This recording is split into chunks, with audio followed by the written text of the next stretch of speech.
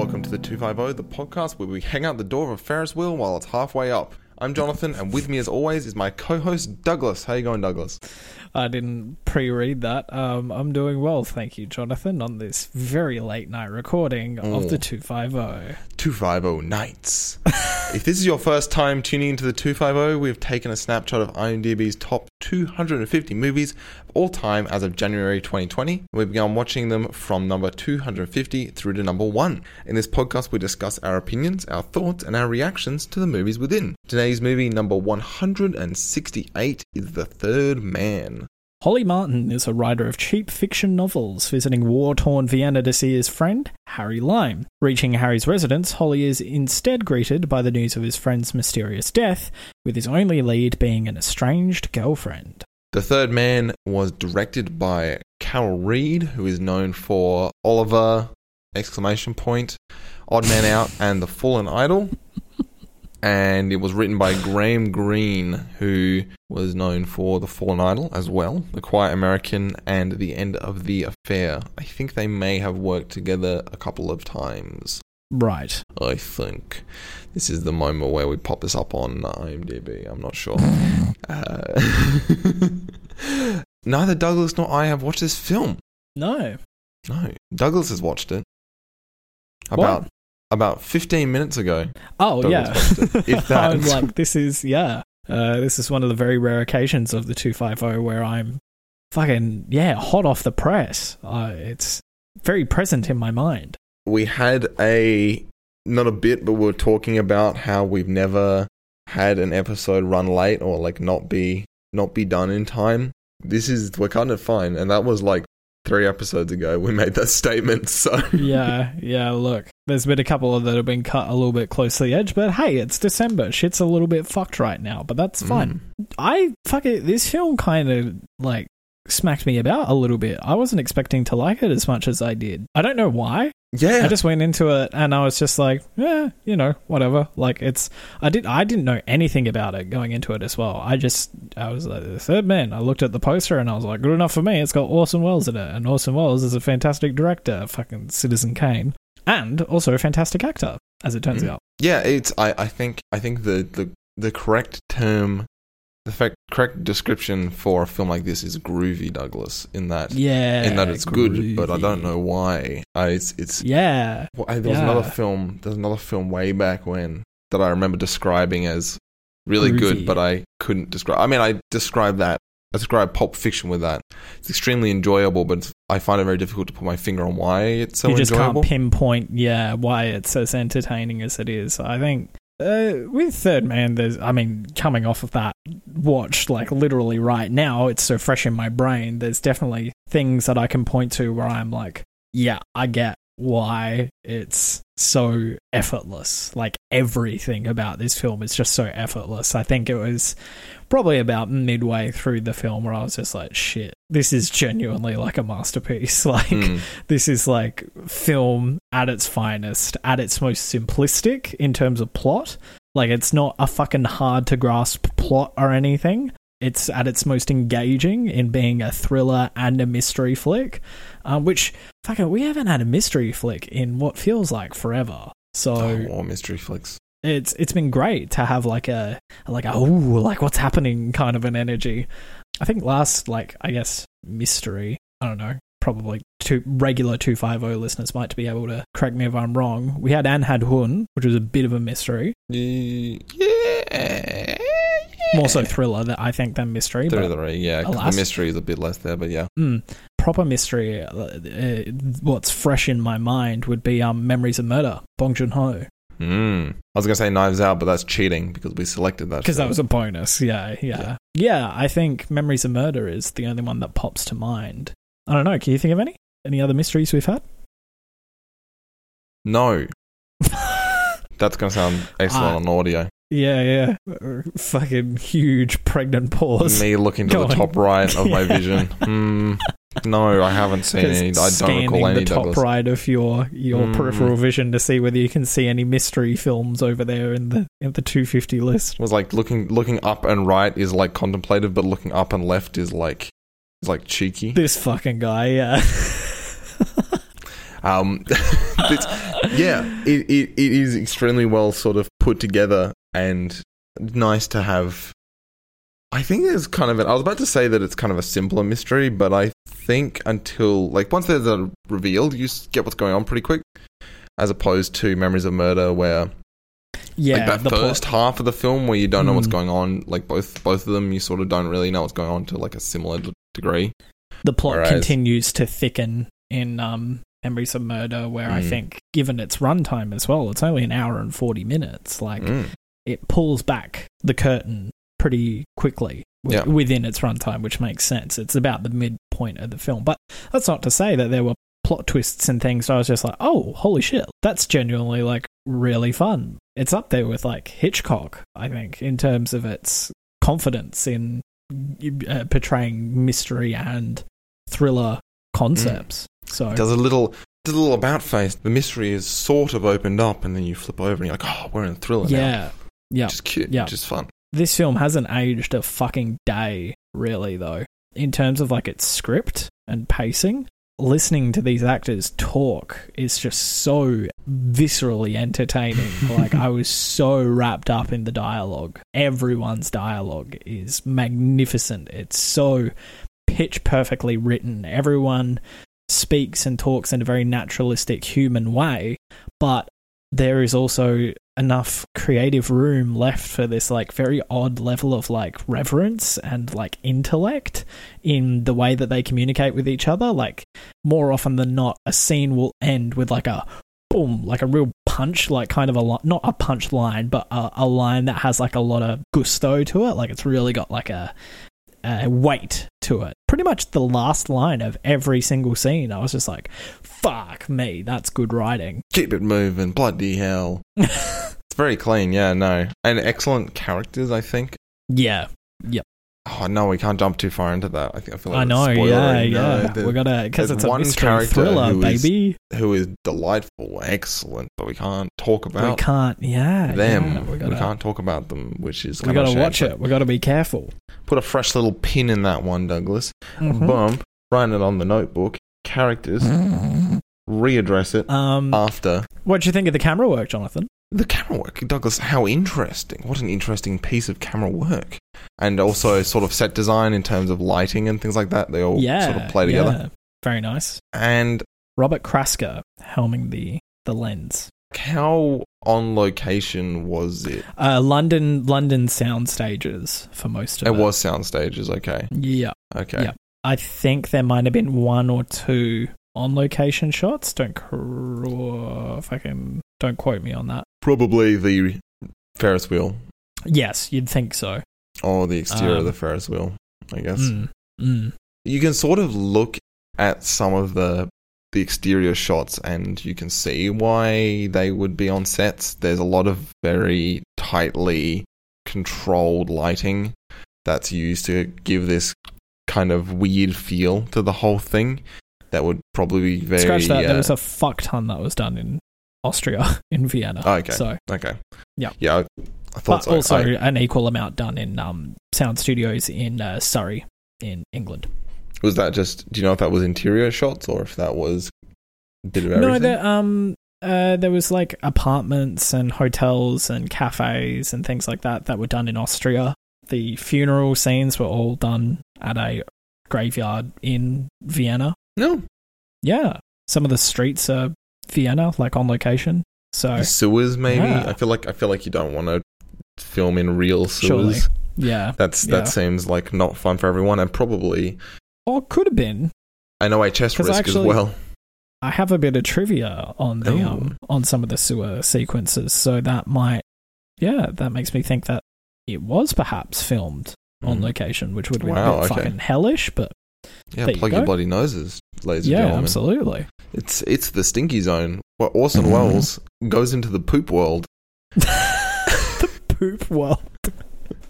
No, we've kind of buried the lead there. There's lots of really fun camera work and lighting to give us sort of an otherworldly feel to the whole experience, which is really cool. They do stuff to project shadows really strongly or make them look really large. There's one particular scene.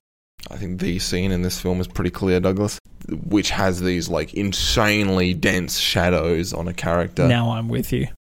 You'd have to be so. It's the scene, Douglas. Come on. Yes. Yeah. It's sorry. these. Douglas, we're supposed to be partners. We're supposed to have each other's backs with this. Sorry, I'm here now. All right. Yeah, thank you. Oh, you're back? Good. Yeah. Hello. Yes, and things like some of the external shots where they're doing like worm's eye kind of views of the Vienna streets, and I think there's a great shot where I think I wrote a note about it.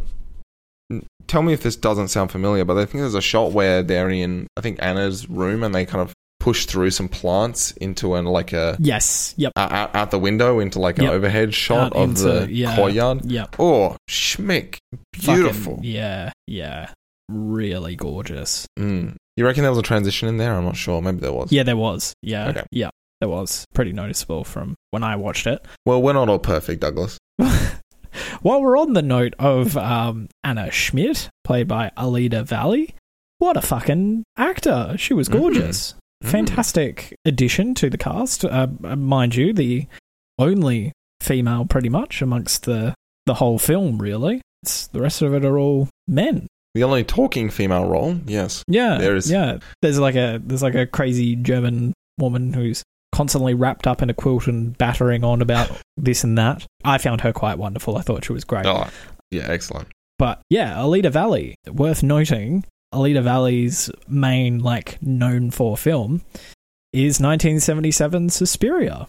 Ah. Wherein she plays Miss Tanner. Are you, Miss Tanner, is that the teacher? She's one of the headmistress ladies at the Tanz Academy. And you gonna watch Suspiria 77? The 1970. Suspiria? I probably should, given that I loved the remake as much as I did. I feel like I'd be doing a disservice to the general concept to not watch the original. Apparently, they are pretty distinct films, so yes, I think that could be a bit of a fun time for you, Douglas. I think. And it might be Suspiria 1 might actually be palatable for me to watch. We'll see. Yeah. I know that Suspiria... I'll take a watch of it and I'll let you know. But I know what you can handle, Jonathan, so... We'll see. Yeah, no, she does a great job. I think Orson Welles does a pretty wonderful job as this kind of... like a babyface gangster kind of guy. Yeah. He's a really kind of a funny looking dude, and his photo on just like the Google autofill image thing, he has a beard. He has like a little... yeah, it's him when he's older. Mullet. Is that a mullet? Where it's just like just around the mouth. Oh, like just around... No. That's not a mullet. What the fuck am I talking about? Yeah, jeez, mullet is for hair. Are you high? Oh my goodness. We really are doing late night. Oh no, it is late night 250. The little goatee, Douglas. Oh yeah, goatee. Perhaps sure. Okay, I don't know what the actual term for it is, but sure, let's go with that. He has facial hair, and it doesn't look very good on him. He actually looks a lot better when I feel like he embraces that clean whatever, doesn't matter, fucking distracted. He looks great in this, and yeah, I think this like baby face gangster look is like surprisingly like convincing, I guess. Or yeah, no. he's sort of like the it's oh no, Douglas, we've spoiled it. You're the only one talking, you gronk. Okay, well, how about you bring a spoiler out, Douglas, and then we'll be even. No. Well, I'm gonna get bleeping and just make sure he is a great look. His little baby face look suits his character very well, Douglas. His character, which will once again be discussed after the spoilers. Oh God! Have we seen Joseph Cotton in anything else? Our Holly Martins. No, I don't feel like we have. But fuck me, he was great. He was pretty good as well. He also plays like a very distinct character, sublime. One which I'm much less sort of like. What was that film about journalists from pretty early and on? Oh, Ace in the Hole. Ace in the Hole. He's that kind of guy, you know, sort of like the He's got the crack in his chin type dude, and like forehead wrinkles, and like a very like rectangular, very square face. Yeah, perfect for like the little bit he's got, and just visually plays off of Orson Welles actually quite well, which I hadn't even thought about until just now. It's Kirk Douglas who plays the lead in Ace in the Hole. You know why we haven't comparing and contrasting to? You know why we haven't seen him, Douglas? Why is that? Because he's in stuff that's better than this. He's in. Wait, no. It's Gaslight. Is Gaslight in the list? Gaslight. He's in other classics. Let's say that. He's in Gaslight. He's in Soylent Green, and he's in Citizen Kane. So he's in. Yeah. I knew he was in Citizen Kane. Big fucking money. Yeah, that's impressive. No, Gaslight isn't on the list. Well, really? Okay. I'm almost tempted to put that on the list just so we can watch it, because I need it, like an excuse to watch it, I feel. Yeah. Anyway, they all fit their own little kind of roles, the kind of, just visually, I guess, the little damsel in distress and the kind of stereotypical sexy man, and then his foil, he's a gorgeous hunk of meat in Orson Welles, which is great, and he acts pretty good as well, almost like playing into the kind of stereotypical role. He's very good, but then Orson Welles comes on the scene and he just fucking blows everyone out of the water. Yeah. I'm not gonna lie. Like, I keep on reading. The only thing I knew about this film was that Orson Welles kicks dick, and I was like, okay, sure. Like, but I bet he doesn't kick that much dick. No, he kicks that much dick. Like, he is. Oh, he kicks dick, Douglas. How much dick does he kick? I was actually breathless watching his performance. Like, wow. It's been a hot minute since an actor has just made me that fucking shook, and Orson does it. I don't know what it is. He just has that power, and it's not like it wasn't even me getting hyped up from like reading reviews and stuff about it. I was just so genuinely invested. If anything, I wanted to hate it because everyone was like, "Oh, he's so fucking good!" Like, "Oh, Citizen Kane, acting, directing, fucking Clint Eastwood boy," and I was like, "Nah, there's no way he couldn't possibly be." But fucking sometimes people are right, and you know sometimes a good actor is a good actor, Douglas. Fuck me. Are you just looking at him now? Is that what that is? Yeah. Okay, well, I'm going to have a bit of a snap Douglas out of his weird infatuated artist. White boy infatuation actor, with... Yeah, creative infatuation with Orson Welles. Yeah, sorry about that. And maybe we'll snap into the spoiler section of this very Jonathan, would you recommend The Third Man? This very sleepy 250 podcast. Of course, I mean, yeah. I made the mistake of way back when I did watch it a couple of days ago, also being quite sleepy, which I think definitely there's some films you can get away with this, and I think this is not it. Black and white films are a very or noir films are like a very cozy kind of a film. Like for me, most of the time they're like a very just snuggle up and they're a little bit. Just settle cruisy. in, Douglas. Settle in for a nice night of noir cinema. Yeah, exactly. I will. We're gonna hop over to the spoiler zone. Douglas, Douglas, I don't care. Douglas, do you recommend this film? Yes, Jonathan. Okay. I would recommend The Third Man to anyone, any person. Yep. Any person. Bloody hell. Person. Yeah, okay. Third Man. Go check it out. Well, we're going to go to the spoiler zone now that Douglas, are you satisfied now? Yeah, I'm satisfied. Okay, now that Douglas is satisfied, we'll swap over to the spoiler zone. I want to bring in... Oh, yeah, I don't know. Oh, it's up to you, baby. Yeah, I sort of do want to use the music from this, which we'll talk about directly as well. Is also very classic. Banging. I wonder if I want to pull in... I'm overthinking this. Spoiler, and use whatever... sound that Jonathan has chosen at the spur of the moment whilst editing. What was the last audio file you downloaded 2 days ago when you're editing this? Put it in. Okay.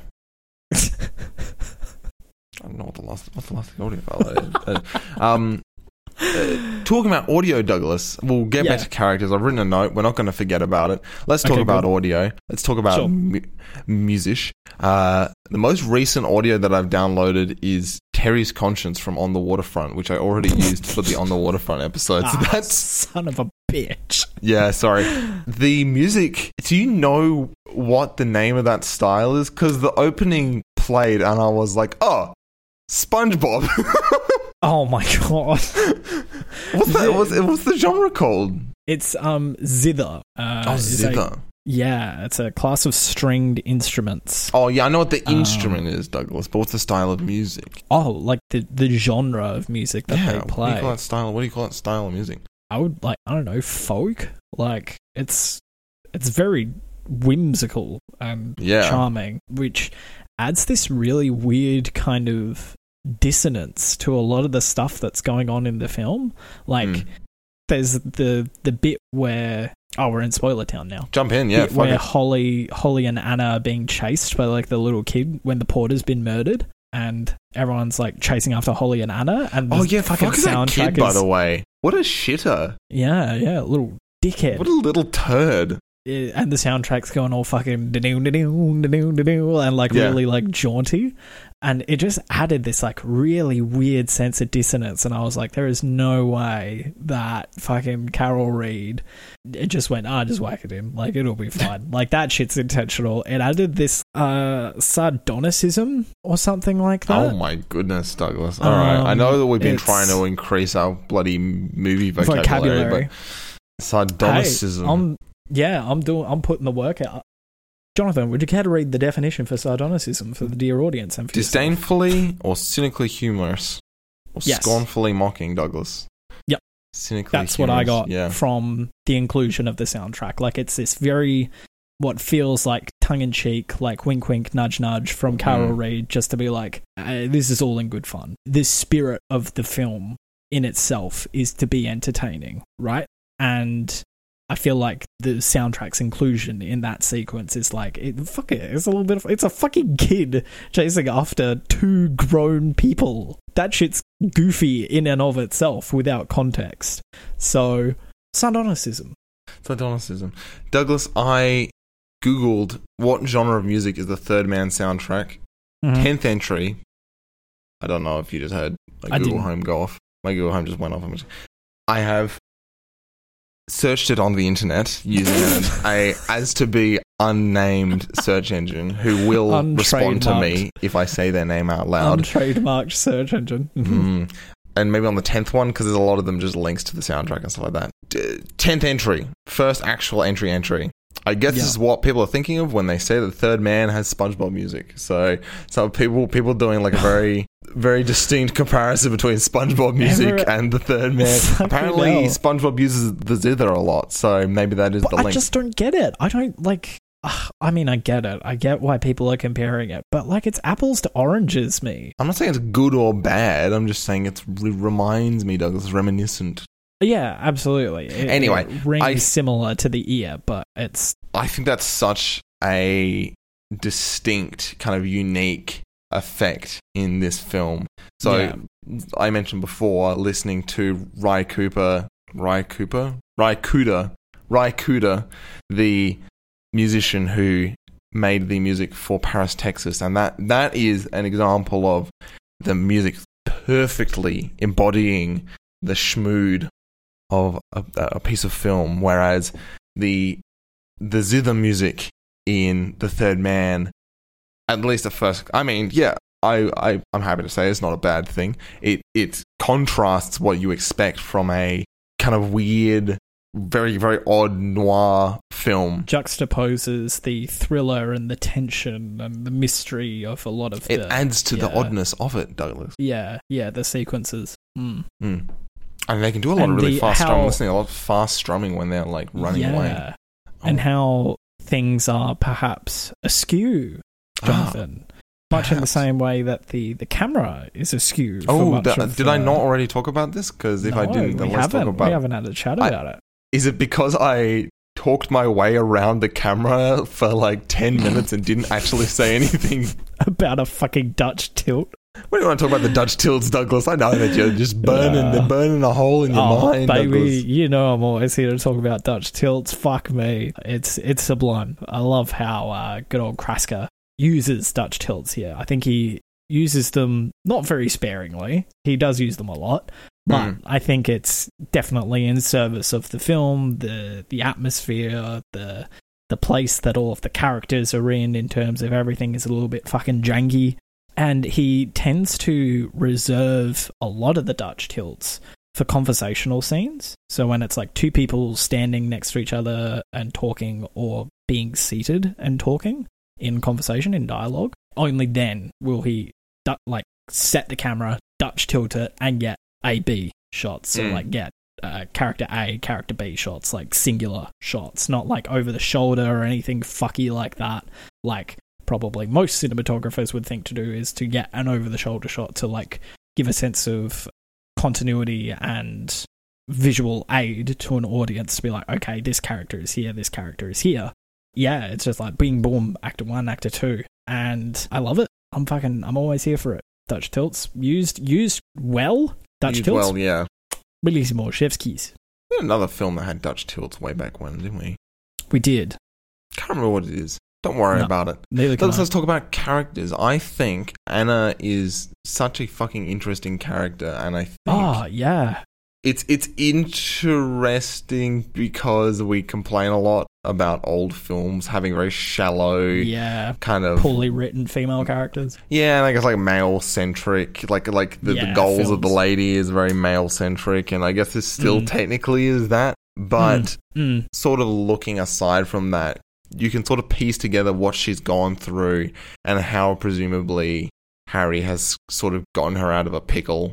And she's got this connection to him, this very deep connection that she sort of doesn't really feel that she has to explain to Holly Munns. She's just like, this is just me, bitch. And this ain't no movie. You're just a guy who rocked up. I'm not gonna just fall head over heels for you for no good reason. Which is, it's a nice flippy doodah from... It's very human. It's very natural. The way that she explains her relationship with Harry is also very natural in that, there's this... she loved him at one point in time, and, that's like she says, right before she gets off the train that's supposed to get her out of the whole ordeal that Holly set up for her. She says, I don't love him anymore. I don't want him anymore. But he's still there, like he's still a part of me somewhere. And... she keeps on saying how she wishes he was dead because he would be safe from everyone that's bloody well chasing after him. And I think the ending shot, Krasker was absolutely jizzing himself over that shot. Like that really long road in the middle of the graveyard, leaves falling down, motherfucking Joseph Cotton perfectly framed over on the left side of the shot, and then Alida Valli just smashing it down through the middle, perfectly smashing it through the middle of the lane. And I was expecting, dialogue to ensue, towards the end between Joseph and Alida, and then Alida just straight up ghosts that motherfucker, and I was like, absolutely good on you, Anna. Good for fucking you. Yeah, just everything is so deserved, meaningful, and yeah, just it makes sense. It's so natural and human. It's such a superbly written screenplay. It's so effortless in how simple it is. Like, it's not a fucking mind-bendy, heady thriller like Tenet or Inception or anything like that. It's just fucking by the books. Dude got murdered, childhood friend comes over and he's like, what the fuck? And then looks into it and he's like, oh, something fishy here, and then it all snowballs. It's great. Do we have like character, because I was kind of dodging this, do we have much character stuff to talk about Harry Limes? Lime? Harry Lime? Limes? Lime. Harry Lime. Now that we can potentially say spoilers about his criminal ne'er-do-well activities, Douglas. Yeah. The penicillin racket. A little penicillin racket. Racketeering, yes. Which, again, makes sense in terms of, the setting of, a post-war Vienna. Penicillin and medicine would have been very well sought after in a post-war Vienna. And I love the fucking setting, how, some of Vienna is still in rubble. There's still, structures that are demolished and some that are untouched and preserved in terms of like the architecture and everything, but there are some that have like stone and bits and bobs like all scattered around everywhere, and this whole debacle goes through the rubble. Like there's people like, you know, clambering up through rubble and stuff, or skating down and like sliding through it, and it makes for great chases. It makes for excellent chases. So good. There's that bit where the two dudes are chasing Holly after he gives the shitty talk at the writers' meeting. And he has that amazing fucking verbal battle with one of Harry Limes' dudes. How he talks about he's writing a book called The Third Man, and it's based on fact, and the dude's like, maybe you should stick to fiction, and it's such a like, it's way so like the tongue-in-cheek like sass, that one in particular. Like he seems like a classic movie character, like a quippy thriller noir character that's been thrust into, in a lot of ways, thrust into the real world, and people like, I guess people sort of do play along with it. The Romanian Popescu is the dude who talks to Holly, and played by Siegfried Breuer. Siegfried. Sorry, who does he play? Popescu. Sorry, not Popescu. Popescu. I loved Crabbin, the dude who recruits him for the thing, and it's towards the beginning of the film, and he's like, I just found out my friend was dead, and then Crabbin goes, goodness, that's awkward, and then Holly goes, is that what you say when someone dies? Goodness, that's awkward. And I was like, that was when I was like, this script hasn't aged a fucking day. Like, it is so just like pitch perfect. In his defense, that's probably what I would say. You would say, goodness, that's awkward. Yeah, goodness, that's awkward. Okay. I just walk out. The problem is I just like turn around and walk out the room. I'm like, this situation is unsalvageable. I will see you tomorrow, sir. Exit stage left. Speaking of direction, italicized direction, the fucking blocking is immaculate. The way that the characters move within the space that they're in, the scene where they're at the the fucking Copacabana, the Casanova bar, and they meet the Romanian, they meet Popescu for the first time, and he comes over and, you know, chinwags with Anna and, you know, does the fucking cigarette, and then they, you know, go off to have the gentlemanly talk. The way that is all blocked is perfect. Like, it's just so wonderfully done, and so in service of the dialogue and the camera. And then the other one was the bit where Anna and Holly first go to talk to the porter. They enter the frame very fluidly and like really nicely, and it's the scene where Anna starts playing around with the dice and stuff, like on the dresser. She answers the phone and no one is responding to her. Do you think that was Harry? Surely. That was calling? I feel like there's got to be like lots of metaphor in here with stuff like the dice. Like there's got to be a bunch of stuff that had like deeper meaning that just went straight over our heads because we're well past that point and we refuse to look at it. Yeah. Maybe you, but definitely me. I've just got to a point where I don't care enough. I was so wrapped up in the entertainment of it all that I fucking didn't really have as much of like a heady brain for finding symbolism or hidden meanings or anything like that, because I was just so like just fucking entertained. I was just like, this is the best. Especially when Orson, you smug fucker, standing in the doorway with the cat, and then the light pops open and just hits him, the way it hits his face, and that damn smirk that he does. Oh my god. And that sort of then plays into like the kind of a bit weird, like almost like crazy feeling you get from a lot of the film, which they build up with things like the angles, but they've got that chase scene where like I watched back to it and I was like, no, there's no way he could have ducked behind that car and like escaped without being seen. It's just like a clear it's a clear transition as the car wipes across the screen. It's like that doesn't work at all. It's dreamlike, even, Douglas, maybe. Yeah. Or a nightmare, almost, Douglas. Yeah, almost surrealist, I guess, in a way. Yeah. That's what I'm looking for. And the fucking... I'm sorry, I hate batting on about Orson so much, but promise, this is the last thing. Oh, no, go. You can go as long as you like, babe. The final little bit of dialogue that he has after they get off the Ferris wheel, and he talks about how the Borgias in Italy, you know, they came up with fucking Leonardo da Vinci and the Renaissance and Michelangelo, and then Switzerland had all these years of peace, and what did they come up with? The cuckoo clock. So long. I had to smack my spacebar to pause the film, and I just leaned back in my chair, and I was like, okay, so that's what acting is. That's what it is. That's it. That's the definition right there. That one fucking moment of dialogue where he talks about that, the Borgias in Switzerland, and then wrapping up with a cuckoo clock, and then not fucking overstaying the punchline. Like, he lets it hang for like what feels like the most minuscule second, and then he does it, so long, Martin, and then fucking he's out of there.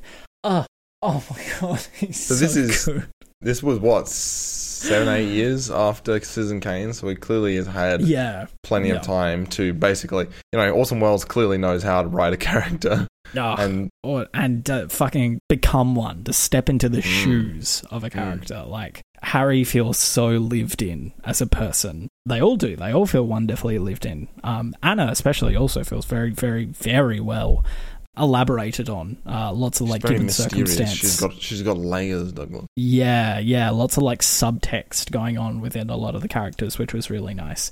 I like that she sleeps in his PJs. Did you see that? Yeah. She's got the HL embroidered on the chest of the shirt. Pyjamas. Yeah. I was like, oh god, that's like that's a very like also viscerally human thing that like it doesn't need to be said. Like, it's not...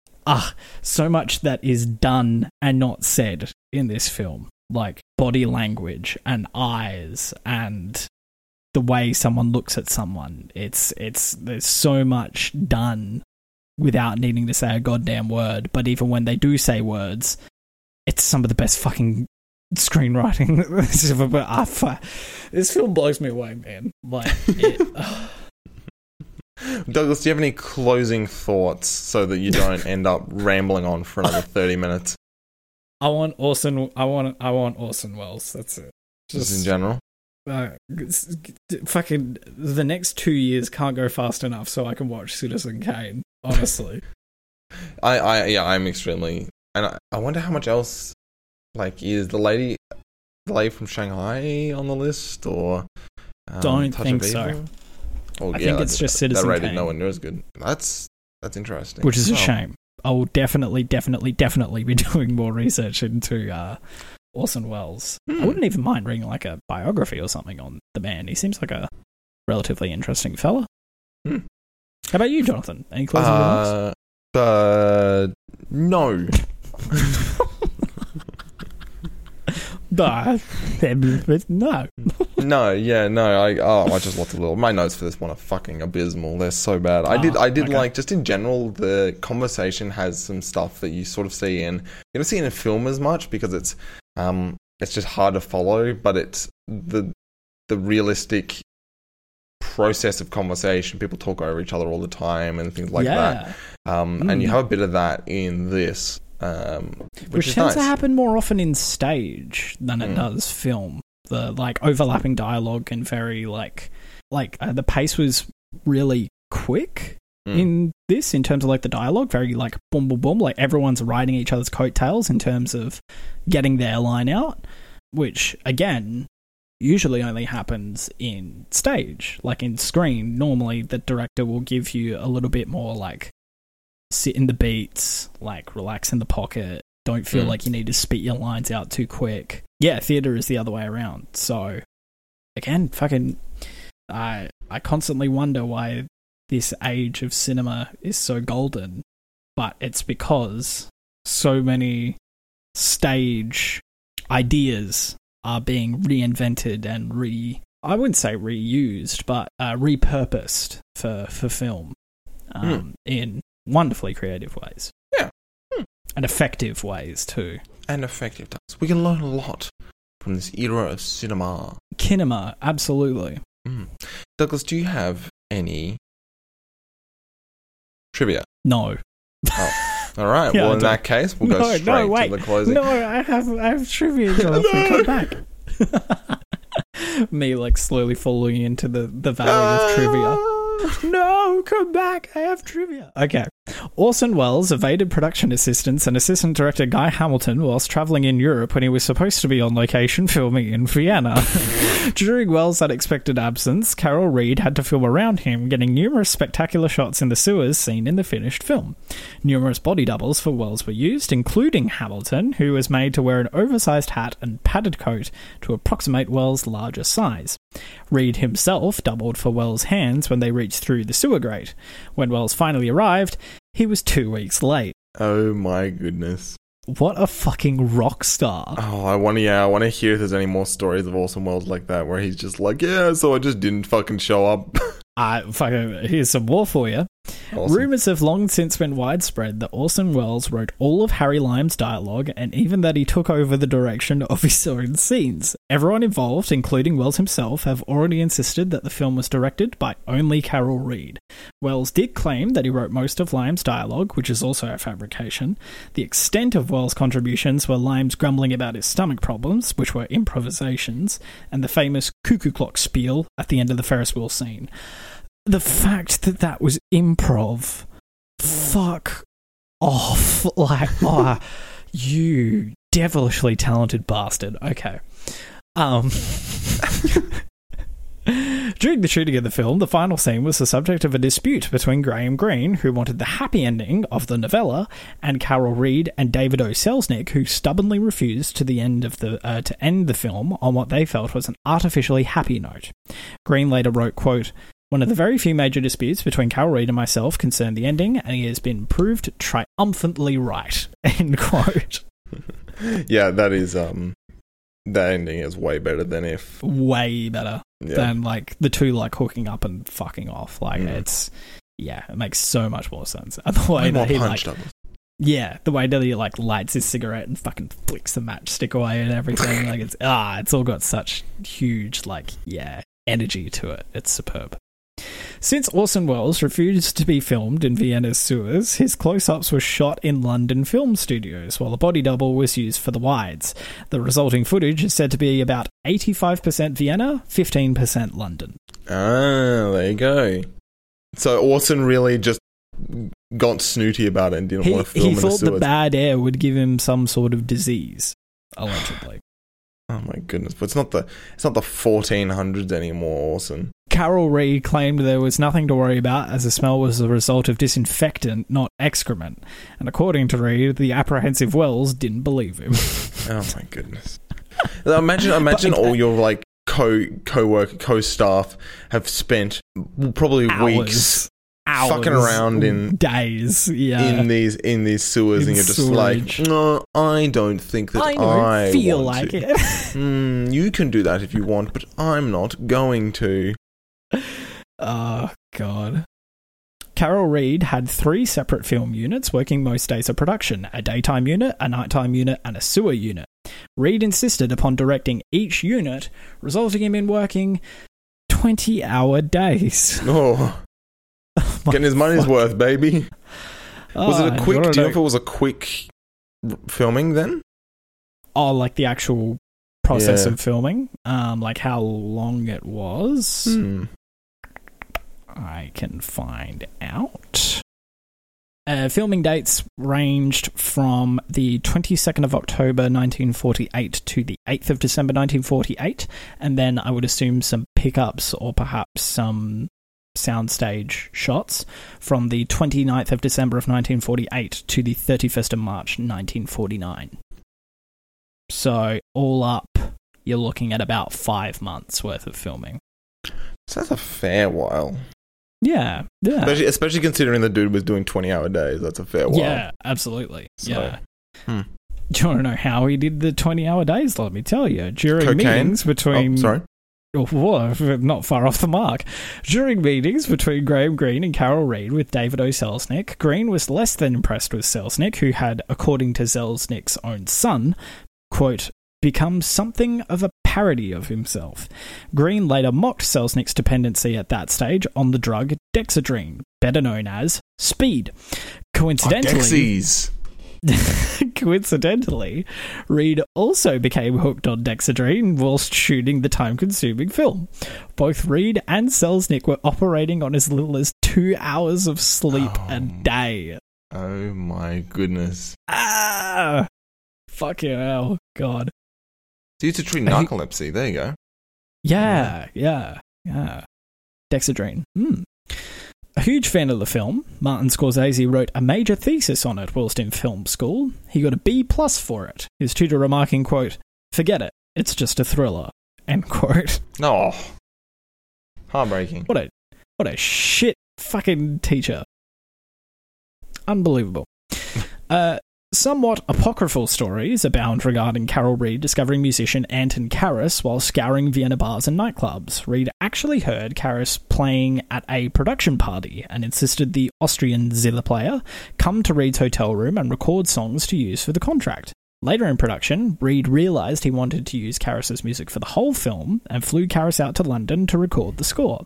Karas became a top-selling musician thanks to the film and opened a nightclub called The Third Man in Vienna, which he ran to the end of his days. Oh, that's awesome. That's so cool. What a great story. Oh. For Anton Karas. What a lovely life he must have led as a result of being picked up by Carol Reed. That's, really, really gorgeous. Director Carol Reed originally wanted James Stewart for the role of Holly Martins. Producer David O. Selznick insisted on Joseph Cotten, who was under contract to Selznick's production company at that time. Honestly, either of them would have fucking nailed it. We've seen Jimmy Stewart in Mrs. Smith Goes to Washington, and he fucking, he smashed that. He killed it, baby. It would have brought a very different... It would have been a different energy, of course, in comparison to Joseph Cotten, but either or, it's amazing. Douglas would have liked to see it. Release the Jimmy Stewart cut. When the film was initially distributed in America, David O. Selznick replaced the narration at the beginning, a necessity to explain the very unusual status of Vienna in the aftermath of World War II when the film was set, originally done by Carol Reed himself, with the narration read by Joseph Cotten in character as Holly Martins. Nearly 11 minutes of film was cut out in Selznick's version, including all references in the original cut to Cotton's Holly Martins being an implied alcoholic and anything else that portrayed him as a less than heroic figure. Oh, I wonder, is that the theatrical cut? When it was initially distributed in America, so the cut that is on widespread, that is available to watch now, is the original intended. I assume you watched the Criterion? Yes, print, yeah. Yes. Which is for those, we should have opened with this. I think Criterion Collection. I think it's old enough that it's in public domain now. I think so. Yeah. I watched it on a pretty legitimate looking website. I hope. John's computer starts to. But I forgot about that. I didn't note the narration was wonderful. Really love really the narration, and it really pulled it. Really, just you've got bombed the fuck out Vienna with cops everywhere, SpongeBob music, and what is he? Is he French? What's the dude's accent? Austrian. Is Carol Reed Austrian? It's Carol Reed who's doing the He's got a sort of a SpongeBob-y sort of accent as well. He sounds like he could be a narrator on SpongeBob. He's English. He's from England. God damn it. Bullshit. That sucks. Oh. Died at the ripe age of 69, poor fella. Good for him. What a way to go. The Vienna Police Department has a special unit that is assigned solely to patrol the city's intricate sewer system, as its network of interlocking tunnels make great hiding places for criminals on the run from the law, stolen property, drugs, etc. The actors, playing police officers in the film, were actually off-duty members of that unit. Oh my goodness. How fucking sick. That's very cool. Just imagine fucking Carol Reed, popping his head out of the sewers and be like, hey, you want to be in a movie? Get out here. Okay, Mr. Reed, whatever you say. What do you say, Mr. Reed? And finally, my favourite bit of trivia for the evening. The frequent use by director Carol Reed of Dutch angles to portray uneasiness and tension in the characters earned him a gift from his crew at the end of filming. A spirit level. That's fucking excellent. Oh my goodness, that's so good. That's the best gift you could possibly get. Oh, my goodness, that is so good. Oh my god. Oh, actually, no, hang on. I've got another one on Dutch tilts. Hang on. There are many oblique angles in the movie where the camera is tilted so the horizon line is not horizontal to give a feeling of awkwardness and uneasiness. In film theory, these are called Dutch angles. After he saw the movie, William Wyler, a friend of Carol Reed, sent him a spirit level with a note. Carol, next time you make a picture, just put it on top of the camera, will you? End quote. How many spirit levels did this dude get? Probably like fucking 20 after the film. And every single one was like, I'm a genius. This is hilarious. Yeah, I'm a funny prick. Yeah. Holy shit. Oh my god. William Wyler was the director of Ben-Hur. So, amongst many other things, of course, but primarily, renowned for Ben-Hur. I knew that name sounded familiar, Douglas. Yes, good old Mr. Wyler. A man who's on top of an epic. He knows how to direct an epic, that man. That's all the trivia I had, Jonathan. Oh, wow, that's good, Douglas. Well, Douglas, that's just in time because I have got some trivia. Are you ready for another 15 minutes of trivia, Douglas? No. Good, because it was a joke. If you enjoy such hilarious misdirections as this, we put out episodes of the 250 podcast every week. Tuesday midnight, Australian Eastern Standard Time, which comes out to Monday afternoons in Europe and Monday mornings in America. Douglas, where can people go if they want to top up on 250 information? If you want to top up on a 250 information, linky doodads, you can open up your favourite web browser and type in 250.com. www.250.com. You have a link on that webpage. You have a link to our Instagram, which is TWOFIVOHPOD, the username of our Instagram page. You have a link to a handy little resource if you wanted to listen to the podcast on our podcast hosting website, which we are very grateful to have, called Whooshka, as well as to links to our Apple Podcast and Spotify receptacles, if you want to call them that, and also the list of films that we took back in January 2020 and we will be using for the remainder of the podcast. Also, if you want to give us like a review on Apple Podcasts, that helps us out a bunch. Or wherever you get your podcasts. Yeah, wherever like if you're allowed to leave reviews for podcasts. I know Spotify you can't, but yeah, if you wanted to drop us a review, that would be very cool. Yeah, we would really, really appreciate that. Douglas and I both use Letterboxd, which is a film tracking and reviewing website that we're great big fans of. My account on Letterboxd is Upa, that is UUUPAH, and Douglas. My account is Ienzo Knight, that is IENZOKNIGHT. You can look up either 250, Upa, or Ienzo Knight in the Letterboxd search engine, and you will find our respective profiles, receptacle profiles. It's because I said receptacle earlier. You will find written versions of all of the films that are written reviews of all the films that we talk about here on the 250, as well as anything else that we've watched in our spare time. I've been a fucking busy boy recently and I haven't watched anything. I want to rewatch No Time to Die, but I also want to do like a Bond marathon, dude, and just go I want to go from like Dr. No and like all the way through. It sounds like a big job, Douglas. And watching IMDb's top 250 movies of all time doesn't sound like a big job, Jonathan. Yeah, well, you've already got that job, Douglas. You're taking on a second job. You're a full-time 250 top 250 viewer and a part-time James Bond viewer, and let me tell you, that's too many jobs for $0. That's true. Well, you haven't watched anything either, have you, Jonathan? I haven't watched anything either. No, we've booked in a Dune watch. Oh, sick! Gonna watch that on Sunday. Fantastic! I can't wait to hear your opinion. I'm very interested. I'm gonna go check it out again in theaters because it's definitely a film that deserves that cinematic experience. So yeah, yeah.